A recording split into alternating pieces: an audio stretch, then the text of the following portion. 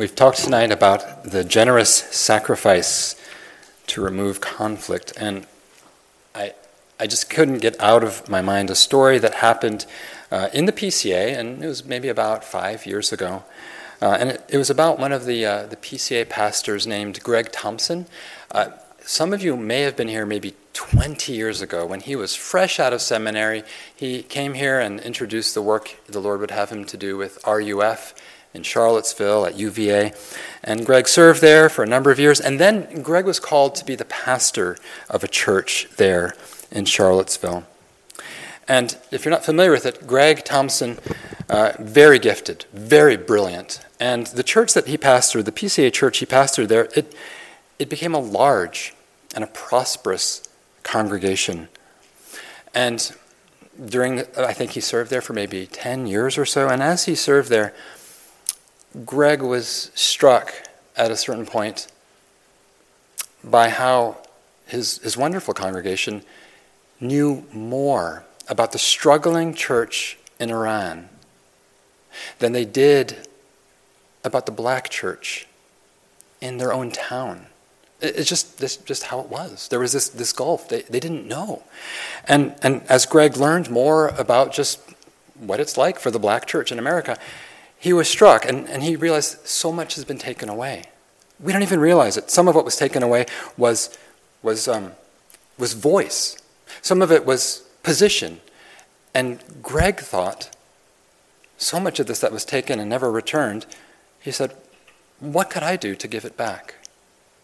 And so Greg Thompson, about 5 years ago, resigned as pastor of a very prominent and prosperous congregation so that the congregation could hire a new senior pastor who was black.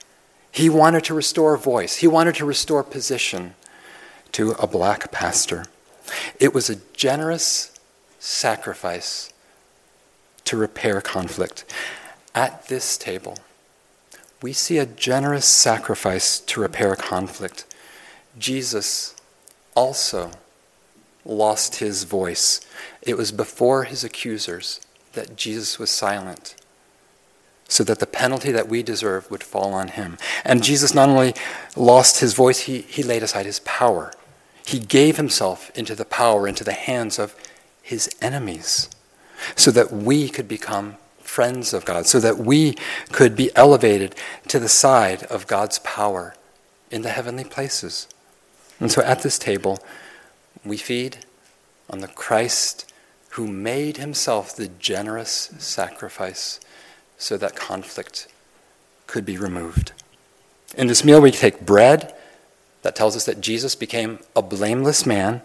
Jesus is our righteousness. And at this table, in this meal, we take wine, and that tells us that Jesus bled and died in our place.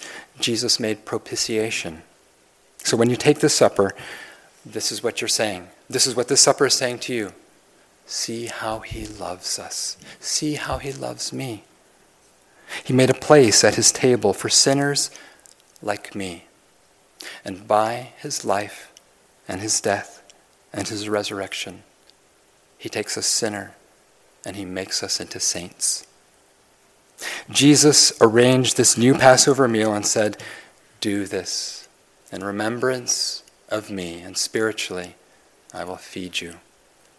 If you have come to know God the Father and Jesus Christ his Son, and if you're a member in good standing of a gospel-believing church, we invite you, come, take this supper.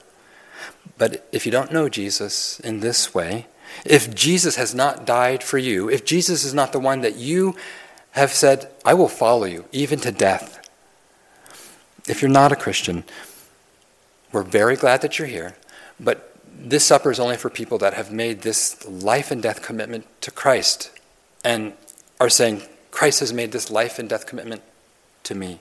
So just stay, watch what we're doing. We're very glad you're here. We would love to talk more about this, answer any questions you may have. Now let's pray together as we come to the table.